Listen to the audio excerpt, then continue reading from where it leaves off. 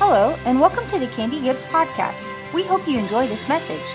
For more information about upcoming events, this podcast, and for other resources, visit candygibbs.com. The next one, this is number 5. This is called the Feast of Trumpets.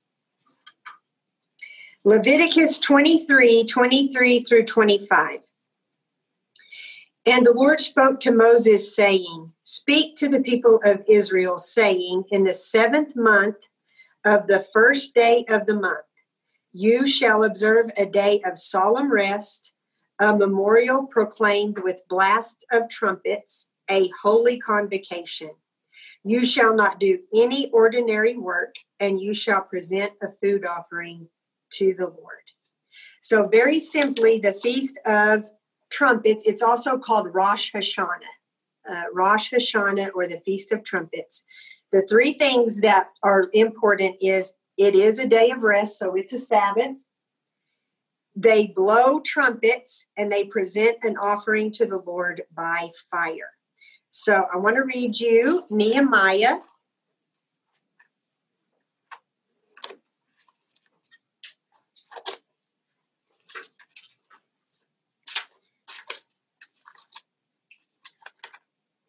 Chapter 7, starting in verse 73.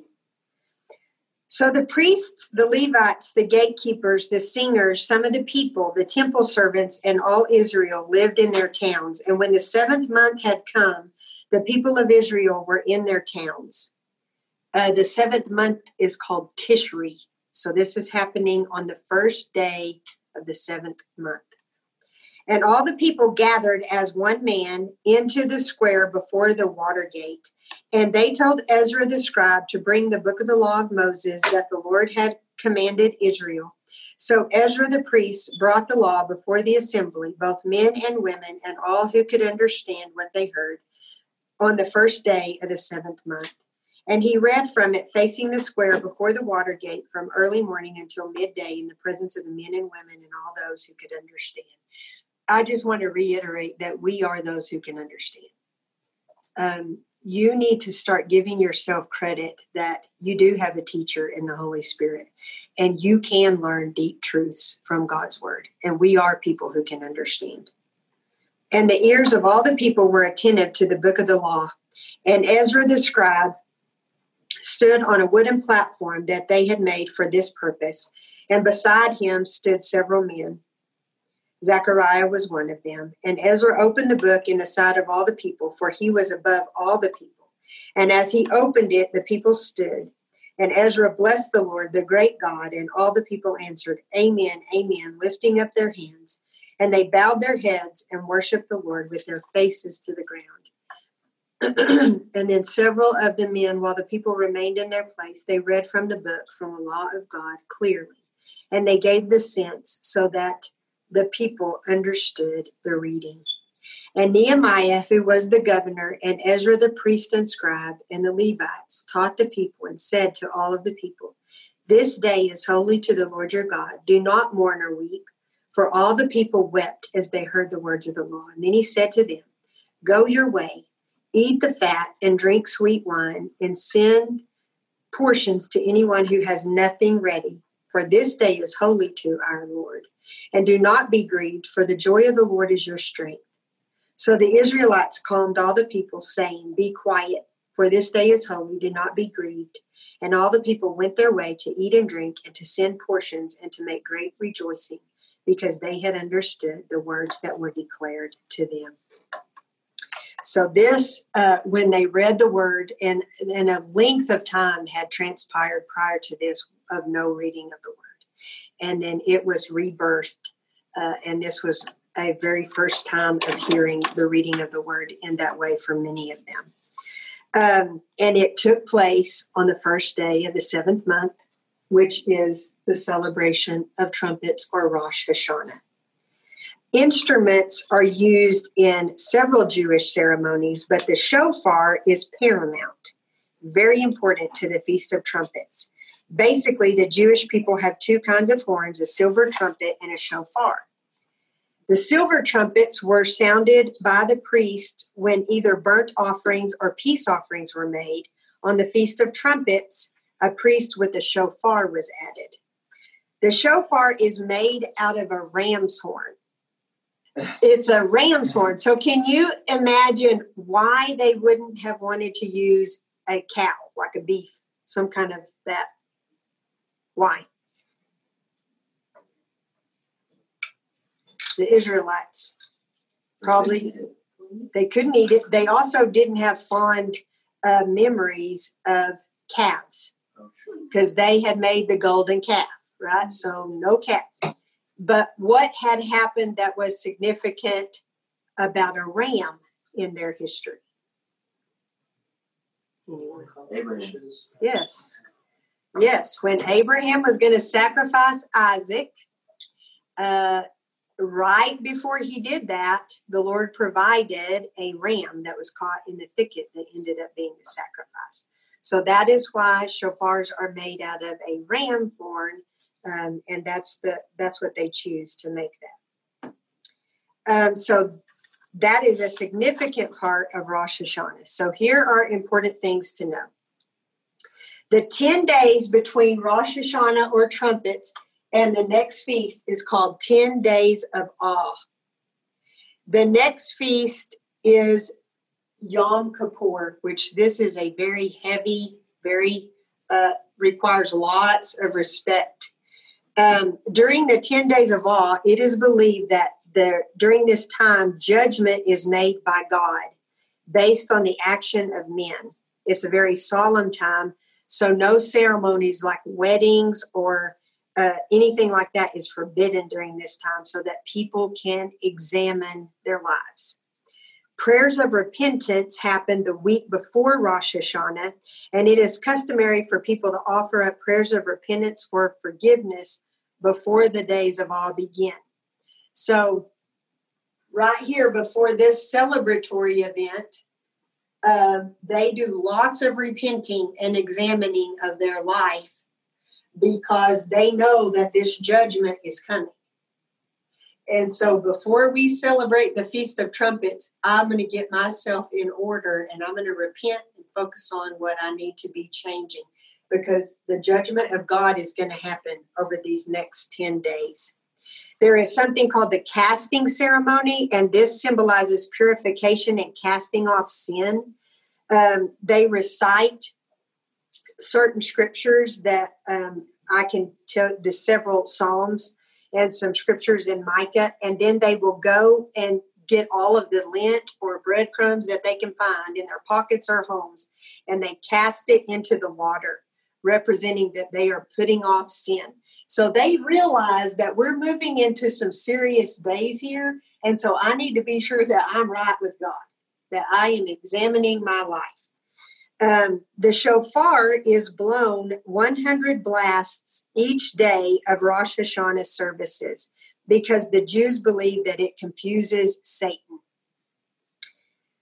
The synagogue services that they have are the longest of the year, only surpassed by this next feast, which is called Yom Kippur.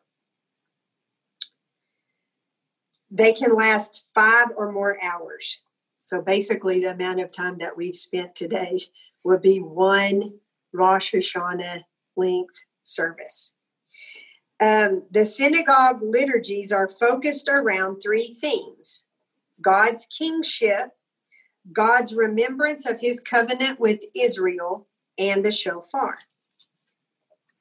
Other interesting facts about Rosh Hashanah: it is the Jewish New Year, and they eat sweet fruit to signify their desire for a sweet new year. A very common food is apples dipped in honey, and they would eat that on Rosh Hashanah or the Feast of Trumpets, signifying a sweet new year. So like we said, all of these spring feasts have been fulfilled. So the next one that is unfulfilled at this point is this feast, the Feast of Trumpets, which happens on the first day of the 7th month. Many times in the Bible, it speaks of men and angels blowing trumpets. But there are only 2 times recorded where God himself blows a shofar. Exodus 19:18 through 20. The first occasion was at Mount Sinai when the Lord revealed himself from heaven and prepared to bring the nation under the old covenant. The Shekinah glory of the Lord descended with a fiery tempest and the sound of the shofar. So you'll remember when he was bringing that first covenant, and the Bible says that the people were terrified to go up the mountain, so they sent Moses. They were like, you go tell us what he says. So that was a time when God himself blew the shofar. And the second time, Zechariah 9:14 through 16. Then the Lord will appear over them. His arrow will flash like lightning. The sovereign Lord will sound the trumpet. He will march in the storms of the south, and the Lord Almighty will shield them. The last occasion on which the Lord will blow the shofar will be at the Messiah's return. The Lord will once again descend from heaven with a whirlwind, the clouds of his glory fire, and the sound of the trumpet. So God's last trumpet is associated with the rapture of the church. 1 Thessalonians 4:16 through 17 says, For the Lord himself will descend from heaven with a cry of command, with the voice of an archangel, and with the sound of the trumpet of God. And the dead in Christ will rise first. Then we who are alive, who are left, will be caught up together with them in the clouds to meet the Lord in the air. And so we will always be with the Lord. So, let me get ahead of myself here, because this is the best one. Here is the incredible thing. Trumpets in Israel have 3 major uses. The trumpets gather an assembly before the Lord. That's in Numbers 10. Trumpets sound a battle alarm. That's in Numbers 10.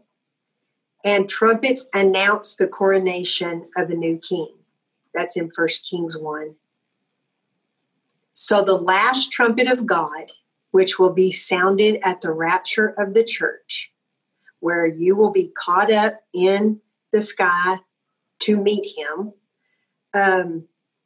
that last trumpet of God will gather an assembly before the Lord, being the rapture of the church. It will sound God's battle alarm against Satan, and it will announce the coming and soon coronation of the Messiah, and that would be Jesus. That's in Isaiah 2:17. So if Christ died on Passover, really the date, he was buried on the date of unleavened bread, he rose from the grave on first fruits, the Holy Spirit literally came on the date of Pentecost or weeks, would you imagine that the rapture of the church would happen on a Feast of Trumpets of some year?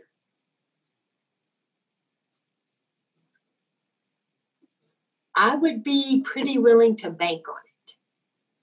And it is a 2-day feast, so we wouldn't know if, we don't know the day or the hour. We don't know the year. You hear people say, is it going to be a pre-tribulation rapture? Is it mid-trib? Is there no rapture at all? Well, I read you scripture at the beginning of today that says you were not appointed to wrath. Jesus wants us to take hope and encourage one another in our salvation in him. Passover means I get to come behind you and receive the gift you've paid so that judgment can pass over me, right? We have every reason to believe that it is our salvation and our relationship with Jesus that prevents us from having to fear the tribulation. So something else that is significant to me is this is the 7th month. How many years of tribulation? 7. What day of this 7th month is the rapture, the Feast of Trumpets? The first day. It is at the beginning. I think that is significant. This is the only feast that happens on the first of a month. The first of a month is the darkest point of that month. Usually the moon looks like a sliver.